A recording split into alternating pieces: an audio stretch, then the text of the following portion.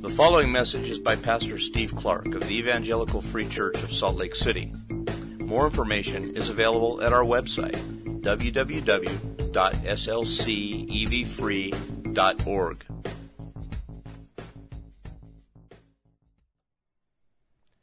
Father, we thank you for your rich provision for us, that even as we acknowledge it to be a little chilly in here, you've given us basics like shelter. Care for our needs in that way. Far more importantly, of course, you have acted. You've taken the initiative in your grace and your power to provide for our greatest need, to provide for us a Savior. And we thank you for him and pray, as has already been prayed, that you would cause him to shine and you would warm our hearts with him and what you have done in him for us, and with what that means for what you will continue to do every day and every moment for us, your people, whom you have saved and will not abandon. We walk through life in need, and you promise to never leave us nor forsake us. Not now, not today, not tomorrow, and not for eternity. You claim us for your people. You walk with us, and you save us continually. So warm our hearts with that, Lord, and move us to trust you. Please, today, through this passage, warm our hearts with your sure hold on us to save once and forever, and then move us to trust you. Lord, there may be that some of us here face particular challenges and particular needs. You know who that would be. And I ask you, Father, by your Spirit, to particularly step up to face and touch that person, those people who need to know and need to be assured of, need to grab hold of your deliverance. Some here who perhaps are not Christians, but Lord, I think of Christians here who need to know that you face them, you know them, you have them. So say that to them so they can hear it. Bless your children with that, I ask you, please. Make your word clear to us. Preach to us, Holy Spirit, I ask. Allow us to focus, to hear, to see you, and to be changed. We look to you, our Savior, our God, our hope. And that is because of Christ. In his name we pray. Amen. We return this morning to the book of 1 Samuel, chapter 14, picking up where we left off 3 weeks ago after looking at chapter 13, which you'll recall was a chapter of surprising tragedy. The very new king, Saul, he's not been a king for very long, and he is facing off against that consistent enemy of Israel, the Philistines, and it all goes very poorly. His son, Jonathan, takes the initiative and attacks the Philistines, and they respond with a massive military initiative. They send a huge army into Israel, and as that army moves in, Saul's 3,000 men begin to scatter. Not just the army, in fact, but all the people who live across the countryside. They flee, they hide, they run away. The army itself melts away in the face of this approaching horde. Yet Saul, good thing so far, Saul himself remains at Gilgal, waiting on the Lord. Samuel had told him to do that. Samuel had prescribed to him what was probably meant to be a regular habit in time of need. Go to Gilgal, this special place, and there wait upon the Lord for 7 days, the fullness of time. And then I, Samuel, he said, the prophet, I will come to you, I will sacrifice the offerings that are pleasing to God, that signify fellowship between you and God, and I will give to you his answer, his word, his guidance. So go to Gilgal and wait in time of need. This was a huge time of need. Saul went there, and Saul hung out and waited and waited and waited almost long enough. But he lost patience in the face of fear. And he did what he wasn't supposed to do, and he offered the sacrifices himself. And just at that moment, Samuel showed up and pronounced the tragic verdict. He said, "Because you have not kept the commandment of the Lord your God, your reign is already over. Saul, you're done." It just started. It's over. God's verdict is just sudden and absolute. Now, Saul, of course, is going to remain functioning as the king for decades. The tragic truth was that God had already pronounced him finished and had already sought out his replacement. And then, perhaps even more alarmingly, Samuel got up and walked away. Just left. Left them 600 men now hanging in the face of the Philistine army. No peace offering sacrifice, no fellowship with God, no word from the Lord, no guidance or plan. And as the rest of the chapter fleshes out, they hardly even have any weapons. This massive Philistine army is camped out right in the middle of Israel. And while the people did have some crude weapons, they didn't have any proper military armaments. As the last part of the chapter makes clear, the Philistines had done a really good job of preventing that. And so Israel is in a terrible situation. Nothing looks good. There's no hope here, except for Jonathan, who sees something else entirely. Everybody else is looking at the lack, at what we don't have and what's here. And Jonathan has eyes set on something else. Something he sees, but his father, even the king, doesn't see. That's what we're going to look at in chapter 14. We're going to look at the first half of the chapter, verses 1 to 23. So let me read the passage, and I'll pass back through it to make sure we understand it before making a couple of observations. It's 1 Samuel chapter 14, beginning in verse 1. One day, Jonathan, the son of Saul, said to the young man who carried his armor, "Come, let us go over to the Philistine garrison on the other side." But he did not tell his father. Saul was staying in the outskirts of Gibeah in the pomegranate cave at Migron. The people who were with him were about 600 men, including Ahijah, the son of Ahitub, Ichabod's brother, son of Phinehas, son of Eli, the priest of the Lord in Shiloh, wearing an ephod. And the people did not know that Jonathan had gone. Within the passes by which Jonathan sought to go over to the Philistine garrison, there was a rocky crag on the one side and a rocky crag on the other side. The name of the one was Bozez, and the name of the other Seneh. The one crag rose on the north in front of Michmash, and the other on the south in front of Geba.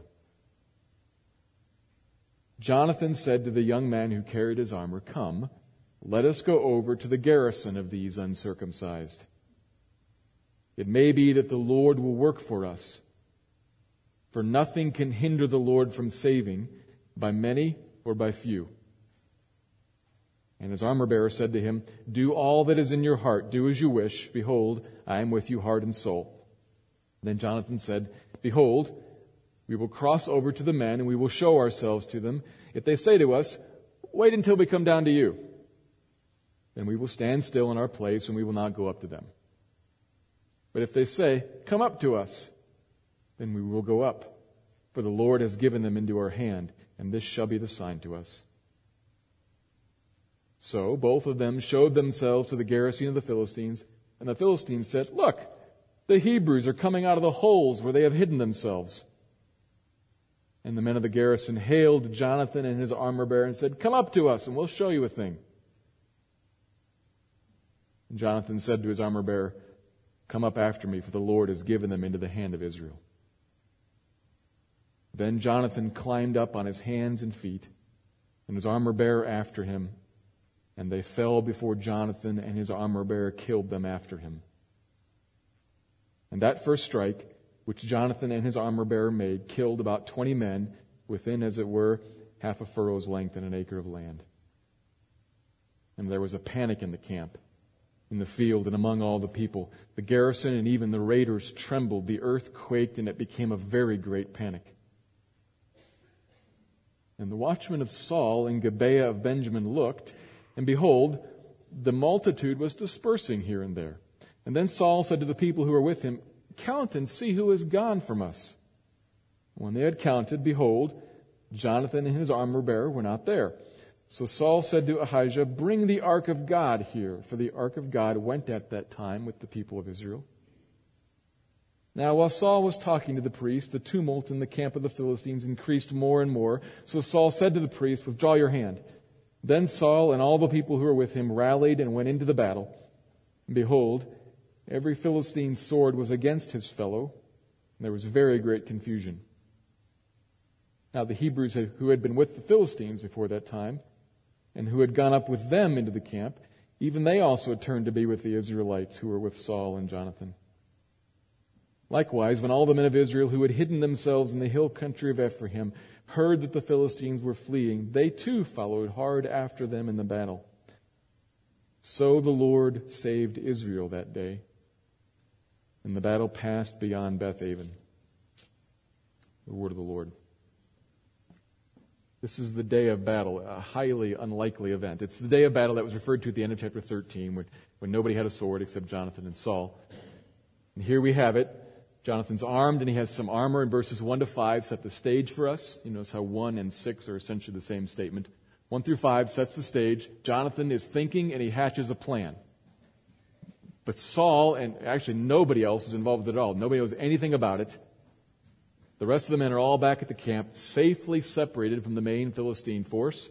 Saul's there with a priest who's wearing an ephod, which you'll recall was kind of like a priestly garment that was worn over the shoulders, down across the chest, to represent, the priest would take it into the presence of God to represent the people. And there was also a little pocket in it that had 2 special rocks that the priest would reach in and would grab one or the other as God led his hand to answer either or type of questions. We're going to see that later in chapter 14 next week. He's wearing this ephod, so that's a good thing. But if you look at the guy who's wearing it, if you've tracked with us through this book at all so far, you know that being a son of Eli, son of Phinehas, nephew of Ichabod, that's a bad thing all around. That's a lineage that is saying to us, not a good guy. Ichabod, you recall, the glory has departed. Neither one of these 2 men are going to be any help in the story, though they should be. The focus is on Jonathan, and he has a plan. He says to his armor-bearer, let's go over to the Philistine garrison on the other side. And the setting, the couple of verses there that describe it, the physical setting, there's a little valley, and on either side of it, nearly impassable terrain, which is why the 2 posts are opposite each other, but not engaged with each other. Is that between them, there's this rocky crag and this rocky crag, really hard to get through there. And there's one outpost on the other side, and Jonathan says, let's go over, in verse 6, to the uncircumcised over there, which is part fact, part insult. Kind of like what David would say about Goliath later, you'll recall. Who is this uncircumcised Philistine? Part fact, part insult. It's a statement about covenant. Physically, yes, he's uncircumcised, which discreetly I'll say is as a mark on the body. You can explain that to your kids later if you want. Physically, he's uncircumcised, but what that means in the ears and on the tongue of an Israelite is not part of the covenant people like we are. There's a people on which God's favor rests, and there's them. That's them. Let's go over there to them. And here's what we're going to do. we're going to show ourselves, and I'm going to hail them and say, hey guys, and however they respond is how we're going to discern God's involvement. If they say, wait down there for us, we'll wait, which is likely going to become nothing because the Philistines are not going to climb down through this nearly impassable terrain expecting, as soon as they get there, the Israelites to run away into their caves again. They're not going to come down. So in other words, if they say, just hang out there and wait for us, nothing's going to happen. But if they invite us up, let's go. Which is crazy. And bold. Because he's trusting that the Lord is going to lead us in their words to invite us up. And if that happens, armor bearer, let's go. I'm with you all the way. Let's do it. So they go out there. That's what happens. They hail them and they say, come on up here. We'll show you a thing or two. Come on up here. Never expecting it to happen. It's so steep and so hard. He has to climb up there using his hands, sword slung over his back. And he gets to the top. And in the first strike, it says, verse 14, this is just the initial contact. The first strike, he knocks down 20 of them, and his armor bearer follows behind with a knife and kills them. That's sanitized. If you've ever seen a movie of this sort of warfare, it must have been tremendous. He kills 20 guys by himself. The armor bearer's not fighting with him. He's following along behind to administer the final blow. This is difficult. Jonathan hatches a plan that he knows is going to be incredibly difficult. It may very well cost him his life. But he discerns in their statement, come up to us, the Lord has given them into, they say, my hands? Given them into the hand of Israel. He does not view this as he himself picking a fight with a few guys over there. He views it as, my father, never mind my father, I will go out at the head of Israel and lead us into God's victory. The Lord has given them into our hands, with me taking the initiative. Remarkably courageous step. And he goes up and he strikes down 20. In verse 15, 3 times the word for panic is used. Panic sets into the camp. Panic in the field. A trembling among all the people. The earth quakes. What's going on here? Depending on what English translation you have, you might get a clue by the very end of verse 15 or perhaps in a footnote. Because literally, it is a panic of God.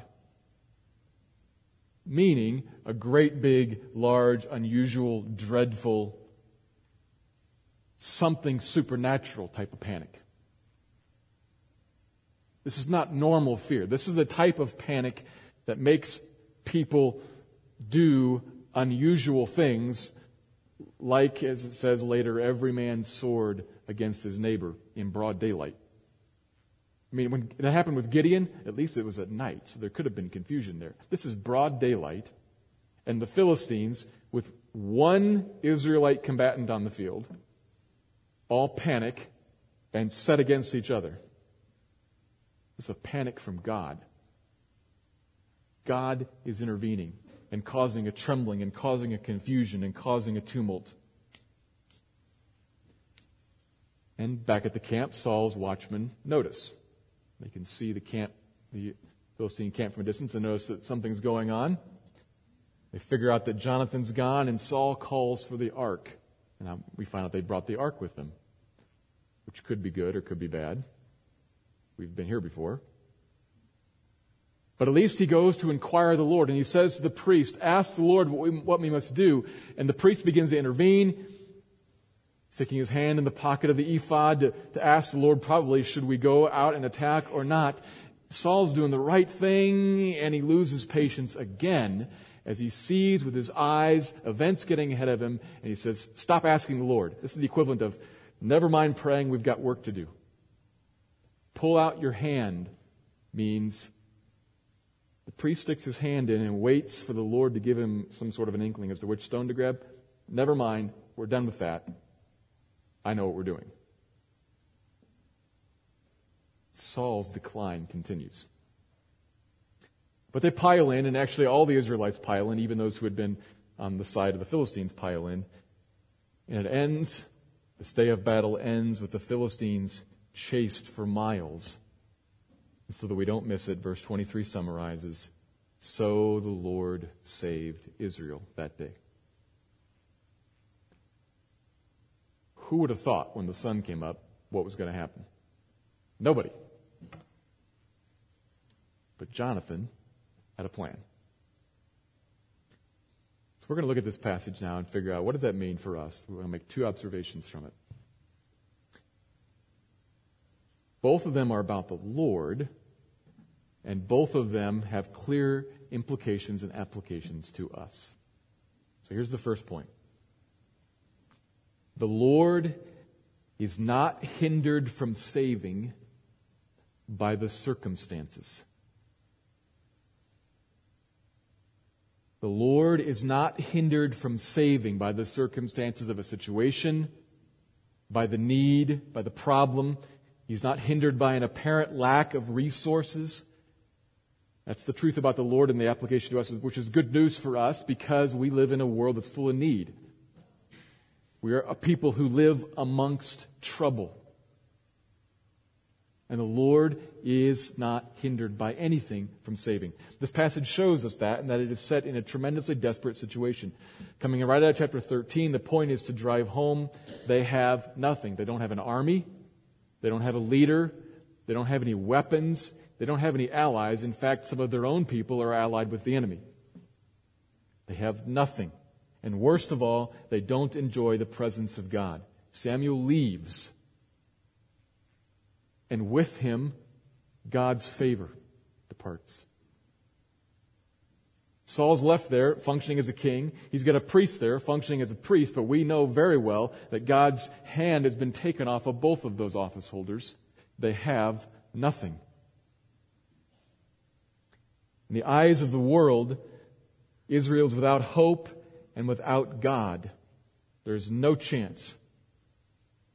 Except that Jonathan is looking at something different. Jonathan's looking at someone different. He says in verse 6, which is a critical verse, let's go over there. It may be that the Lord will work for us, for nothing can hinder the Lord from saving by many or by few. That's the point. Nothing can hinder the Lord from saving, a lot or a little. When we see a problem and we set out to solve it, we are naturally limited by, constrained by our resources, but not God. If there are many of us or if there are few of us, if there are many weapons or few, if there are many allies or not, it does not matter. God is not hindered by either of them. He is omnipotent.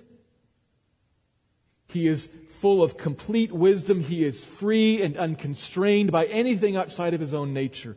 He can do anything.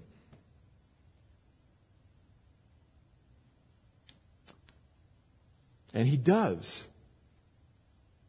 He saves them both providentially and supernaturally. Remember that word providence? We see it again here. Providentially, God working through ordinary human means to accomplish His purposes. An ordinary human means, like one man with a sword, who's planning, who's exerting, who's using his muscles, using his agility, certainly. And all the other Israelites who join in later. But then supernaturally, He threw them into a great panic. That's from God. And both of those are joined together under the last statement, and so the Lord saved Israel. Not Jonathan saved Israel, the Lord saved Israel. The Lord is not hindered from saving by the circumstances, and actually, He often loves to save contrary to the apparent circumstances. You realize He really frequently does this. He leads the people out of Egypt directly into a sea and then parts it. He leads them through the wilderness to a flooded river and then parts it. He defeats 125,000 Midianites after whittling an army down to 300 guys and then telling them to put down all the sharp things.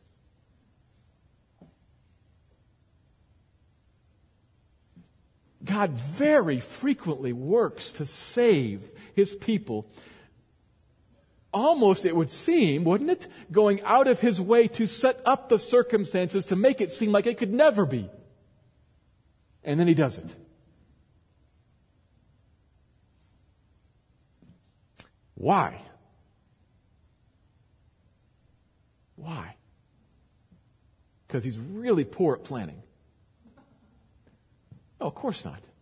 Because he doesn't know his geography very well, doesn't realize that this road leads to an ocean. No, of course not. Why does God work like this? So consistently. I would suggest to you he works like this to highlight one thing and denigrate another. Can you figure it out? He works like this to highlight one person and denigrate all others. Can you figure it out? He works like this to show off something, to highlight His omnipotent power and His total wisdom. That is His glory, His godness, and to tear down every hint of us trusting in us, of every desire of us to lean on our known, seen resources. He takes them up to a sea or to a river, takes the weapons out of their hands so that they are not remotely inclined to think by our might, by our strength, by our wisdom, by our horses, by our chariots, by our swords, we saved ourselves. No. Can't be. He saved. He works like this all the time. Like when He broke the power of the curse of death and sin. We don't often think about this, but put yourself for a second in a spot where you are looking at the power of the curse. We are more accustomed to thinking of, man, if we could just get the right government and just get the right laws and just get some of the right economic levers pulled and the engine moving, then I think then righteousness and justice would be the rule of the land. And equity would happen. And if we can just get some more money for research, then health will advance and we will become, maybe not eternal, but close to it.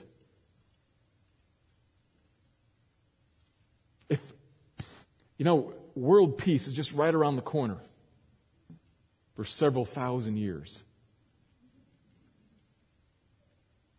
Put yourself in the spot of the hold of the curse and mourn over that. No hope. In temporary moments, in little pieces, we find hope. The sun shines today. I have enough money and I'm healthy and this steak is marvelous. In this little moment, there's hope. But in the larger picture, there is none. The curse grips us with an iron fist. It has you by the throat. It can let you enjoy a moment because it has your eternity. Every one of us. Bound as slaves to decay.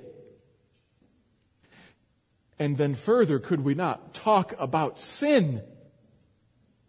And all of the evil that we commit because we cannot break free from it. Put yourself there for a moment. Without any hope in the world, without God in the world. Gripped by an enemy who hates you and has you.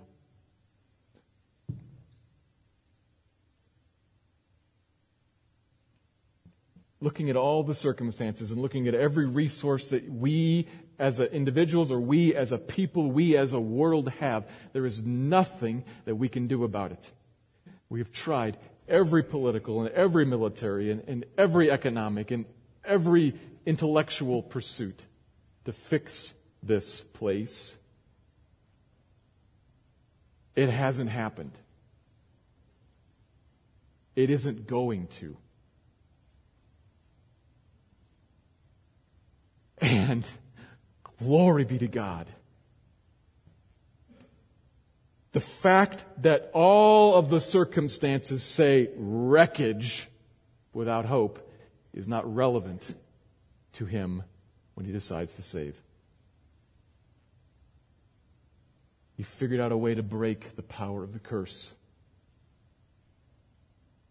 in a way that is completely illogical, like one guy climbing up a rocky cliff to fight an army. Completely illogical. He sent God the Son to earth to become a man, and then on top of that, killed him on a cross.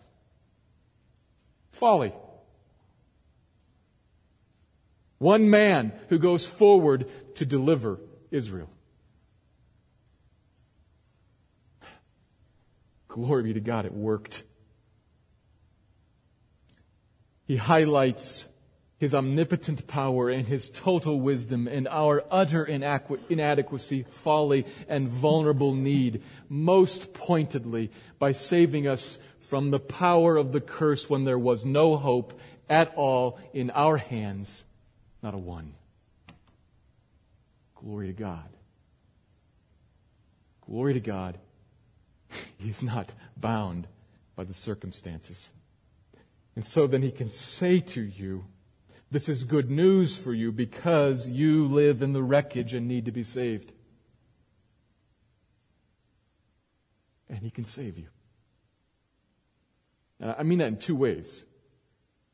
I don't know everybody that I'm talking to here, but I mean it in two ways because it could be that some, for the first time ever, need to think about being saved. And by that I mean saved from the wrath of God. Because not only does the sin and the curse that grips us mean that we wreck this place, but this place belongs to someone. And we will answer to Him. We belong to someone, and we will answer to Him for the wrecking job that we have done. And glory be to God, He has provided a way for you to be saved from that wrath that is coming. So I invite you, if that's you, if the buzzer's going off for you right now, we will wait. The buzzer will continue to go off. If that's you, I exhort you. I encourage you, but I exhort you. Both those things. See, both of those need to be clear. To exhort, because God makes clear demands, and to encourage, because God is making an offer of hope. You have a moment. I trust that eventually this thing's going to go off. But you have a moment. And during that moment, you can make a decision. But when it goes off, it'll be over. This is quite providential. Because none of us apparently knows when that's going off. And none of us know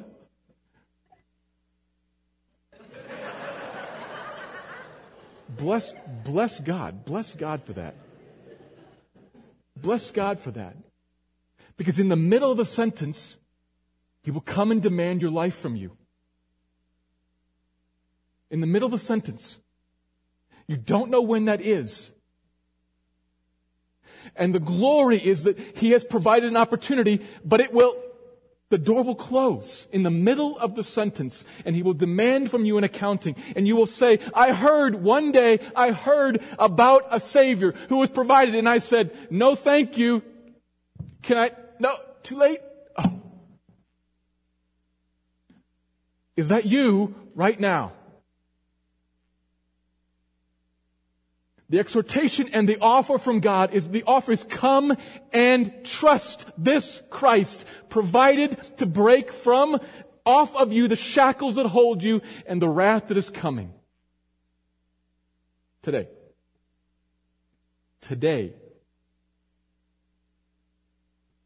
But for many of us, I know for most of us here,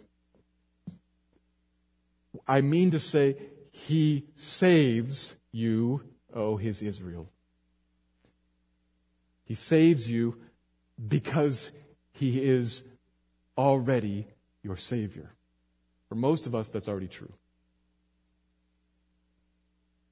And the point to you, I'll put it like this in a question. Are you in a hopeless situation? Some of us may say yes, but then actually all of us should say no. But I'll ask it the first way. Are you in a hopeless situation? Meaning, do you face some sort of enemy, some sort of manifestation of the enemy of your soul, of the fallen world, the flesh that plagues you, of the decay that still plagues you? Do you face some manifestation of that right now and say, oh, how can I be freed from this? How can I grow in this? How can this be changed for me? How? Sometimes we face a battle against sin and guilt, habits and patterns in our lives. Or perhaps you should be facing a battle. Maybe you're just surrendered to it. But we look at sin and feel again and again and again. I keep going back. Oh man, wretched man that I am. Maybe the manifestation is somehow in a relationship you have, a spouse, child, maybe even an adult child. Some of us even parents. The relationship is just in some way or another hard. What, how, when can this change? Maybe it's a very tangible thing like a physical need of finances or health or something of that sort. In some way, are you in a hopeless situation? For some of us, the answer is yes, but then I want to suggest to you that really the answer is no. Because the saving power of God is your hope and His disposition to use it on behalf of you, His people, His circumcised ones.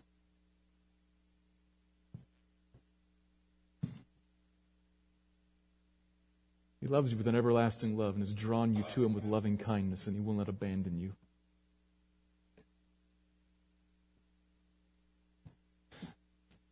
How exactly will His power come to you to save you from the hopeless situation? I don't know.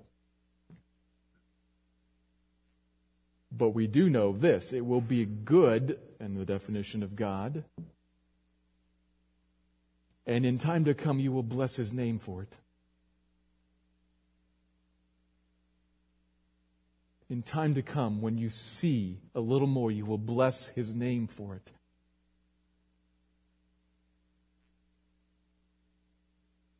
He will save. And the fact that in your eyes it looks hopeless is not relevant. He's not bound by the circumstances. He's not limited by what we can see. He will save you. He may save you out from the situation. He may use it to save you from greater trials and dangers. We do not know. But He promises to intervene in your life, to preserve you, to most critically carry you all the way to the end, saving you from your great danger, the threat to your soul. He has you. Whatever it is, He has it. And whatever the circumstances look like in your life, it's not relevant. He's God. Which means, would you be, and I say this not in a chastising way, but in a desiring way, would you be then a joyful person?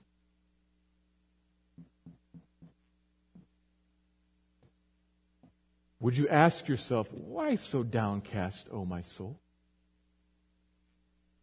Put your hope, you talking to your soul, put your hope in God. Why so downcast, O my soul? You got to take this hopeless situation, you take it and you grab it and you say, but there actually is hope in a God who is not bound by the fact that it looks like there's no way out of this for me, that it's never going to change, that I cannot find any victory, any relief, that there is no God of goodness in life over me. It looks like that to my eyes. Take that thought, grab it, drag it underneath of the truth that God is not hindered by that, but in fact it's for you, saving you. and rejoice in all things. Again, I say, rejoice. It's an awesome, awesome reality. You have a hope that is sure, more sure than what you see with your very own eyes. The Lord is not hindered from saving by any of the circumstances. And the second observation is this. The Lord loves to save by using a servant who trusts Him. The Lord loves to save by using a servant who trusts Him. So we notice that it's the Lord who saves. That's where the passage ends. We need to be clear on that. But He used a servant. Without Jonathan, the story doesn't happen.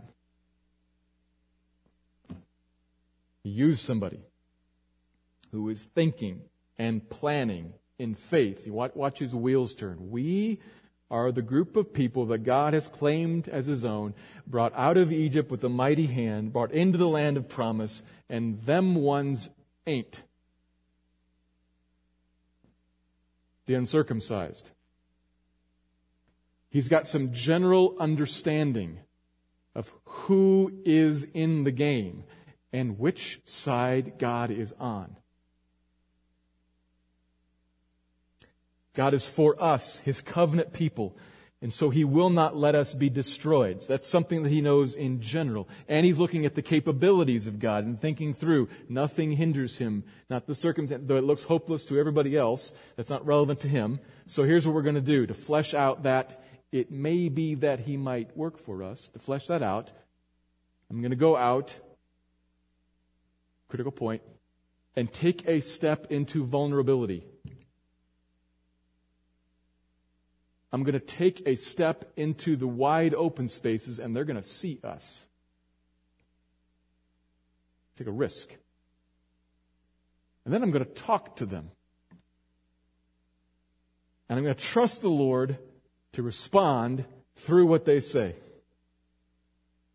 It's not presumption. He's leaving as much space as He can for God to steer the situation. But He knows if I don't do anything, what will happen is nothing. I'm going to take a step forward out of comfort into vulnerability. Do you see the trust of God, the faith in that? Saul and company are looking at the whole situation with these eyes, are processing it through, and it leads them to fear and disobedience. And even when they take the right step, even when he takes the right step towards inquiring of the Lord, he again looks at what he sees with his eyes. The camp's breaking up. We got to get there. Hurry up. Hurry up. Oh, never mind. Let's go. He again breaks off from God based on what he sees with his own eyes. And Jonathan sees the very same stuff and knows that God loves to save through a servant who trusts Him. Let that be me. Now, he has, as I said, he has some general information about where God's general plan lies, where God's general favor lies. He does not have a specific promise. I will give you victory over those 20 other guys in the first strike or throughout the rest of the day. I will certainly promise to spare you your life. Doesn't have that promise either. In fact, we know later on, Jonathan dies in battle. But he knows the generalities, and without knowing all the specifics, critical point for us, without knowing all the specific details, takes a step forward into vulnerability.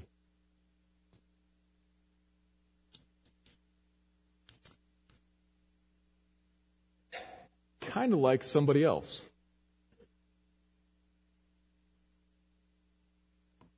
If you think about this, what's not written, chapter 13, God through Samuel tells Saul, "You're done, I'm looking for another." The other would have been whom? Jonathan. He's the son. But it's not going to be Jonathan, because he says, your house is done. Jonathan already knows he's not going to be king. The story's already moved on to somebody else. But Jonathan is showing us what the king is like. The king's not him, but the king's like him, who by himself will go out before the people of God to deliver the people of God from their enemies. Just like who? David. Who is this uncircumcised Philistine, that he would taunt the armies of the living God? Give me a rock, says the young man David. Just like what the king is supposed to be. Someone who trusts in the Lord and steps out believing his promises to deliver his people from their enemies, who is actually just like somebody else.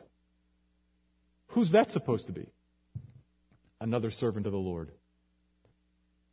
who, trusting the promises of God, steps out to face the enemies and deliver the people, Israel. Okay, you know where I'm going with this.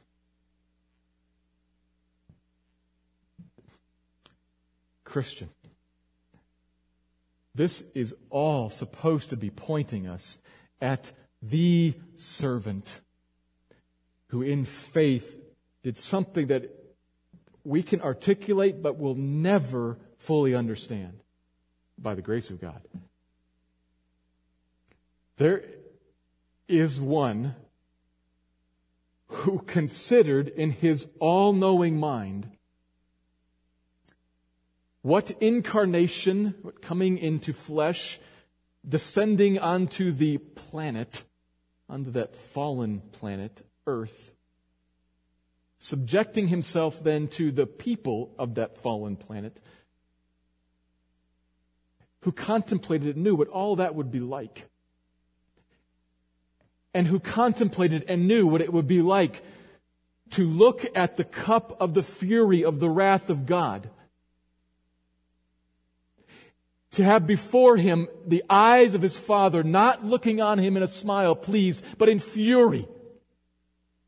An omnipotent, holy, pure fury.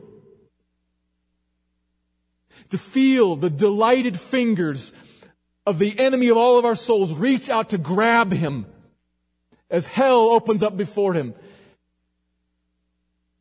And said in that moment, a moment that we will never know, said in that moment, I'm going to take a step forward and believe that he will not let my body see decay. I'm going to trust the promise. Bless God for that. Thank Jesus for that. Because that's how we are saved. By a servant who trusts him and steps forward to win for us victory, to save. And to give us a model that we are to follow. To give us a model that we are to follow. This is very important, because we can be tempted to only see half the picture here,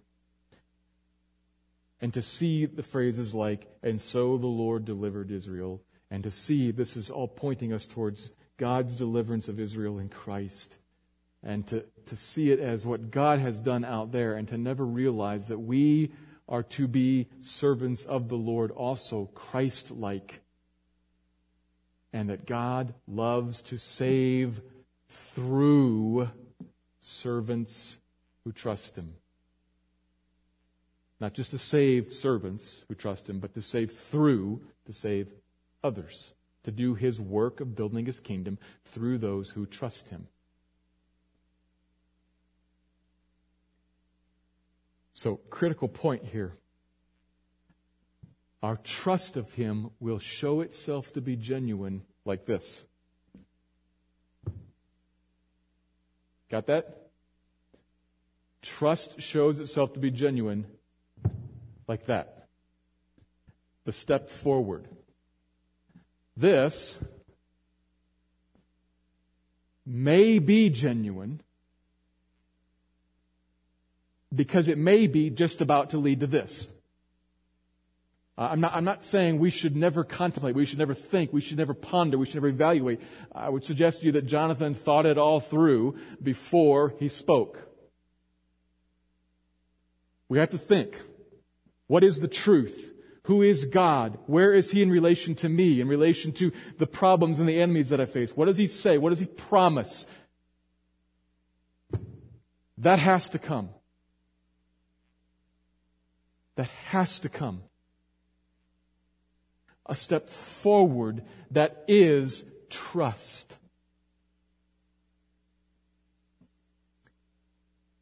Not just a random vulnerability, but a vulnerability of the sort that would be needed for God to move in situation X or Y or Z. As you're contemplating a particular situation, what's the step of faith into it?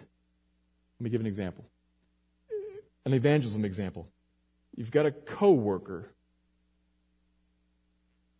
God loves to work to save through people, servants of His who trust Him. I have no sure promise that He's going to save this guy. I have no sure promise that the next conversation I'm going to have with him is going to work out at all.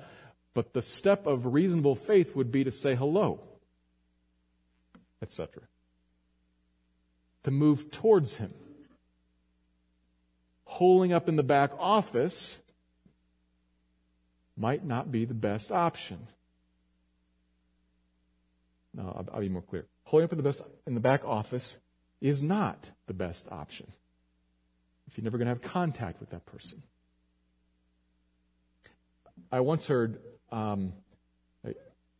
spiritually speaking, I grew up in an environment that talked a lot about evangelism and used this phraseology, perhaps you've heard it before, that successful evangelism is taking the initiative in the power of the Holy Spirit and leaving the results to God. That's this. You could take out evangelism and put in anything else. Successful, biblically speaking, successful parenting, successful talking to my neighbor, successful encouragement, successful love is taking the initiative in the power of the Holy Spirit and leaving the results to God. The step must happen. Now, yes, God works supernaturally sometimes. He does sometimes send the great panic, so to speak. He does work supernaturally. But the vast majority of the time, how God builds His kingdom is by providence, by working through other agents, the weather, particularly Christians when we're speaking about building the kingdom, people who trust Him. He wants to use us. So, your action, your behavior is a critical element in God's work. Driven by Him and empowered by Him, yes. I don't believe, I have no idea what kind of a guy Jonathan was, but 20 against 1 in a sword fight, I think are probably insurmountable odds. So I'm inclined to believe that God empowered that.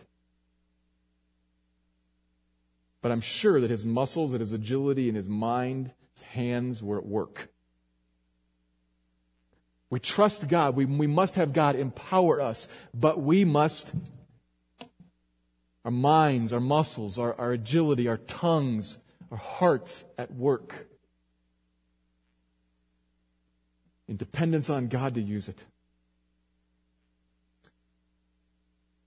And like Christ, judging God to be able to save us out of all of the trouble and out of all the hardship that our faith-filled initiative may bring us. Follow that. Stepping forward may cost you something. You have no sure promises of what's going to happen.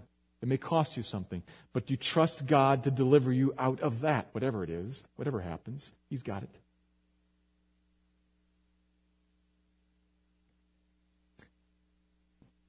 So God saves. God saves. Is not hindered by the circumstances, but He loves to use people who trust Him. So walk in joy and in faith.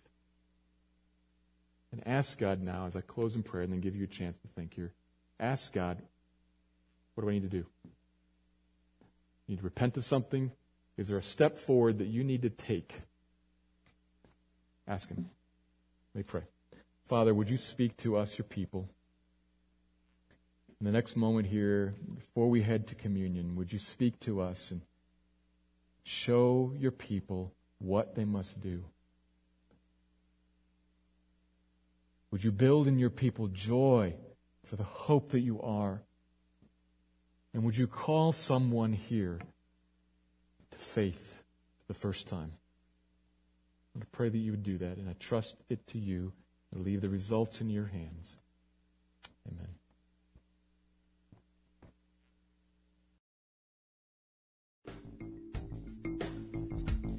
Thank you for listening to this message by Pastor Steve Clark of the Evangelical Free Church of Salt Lake City in Salt Lake City, Utah.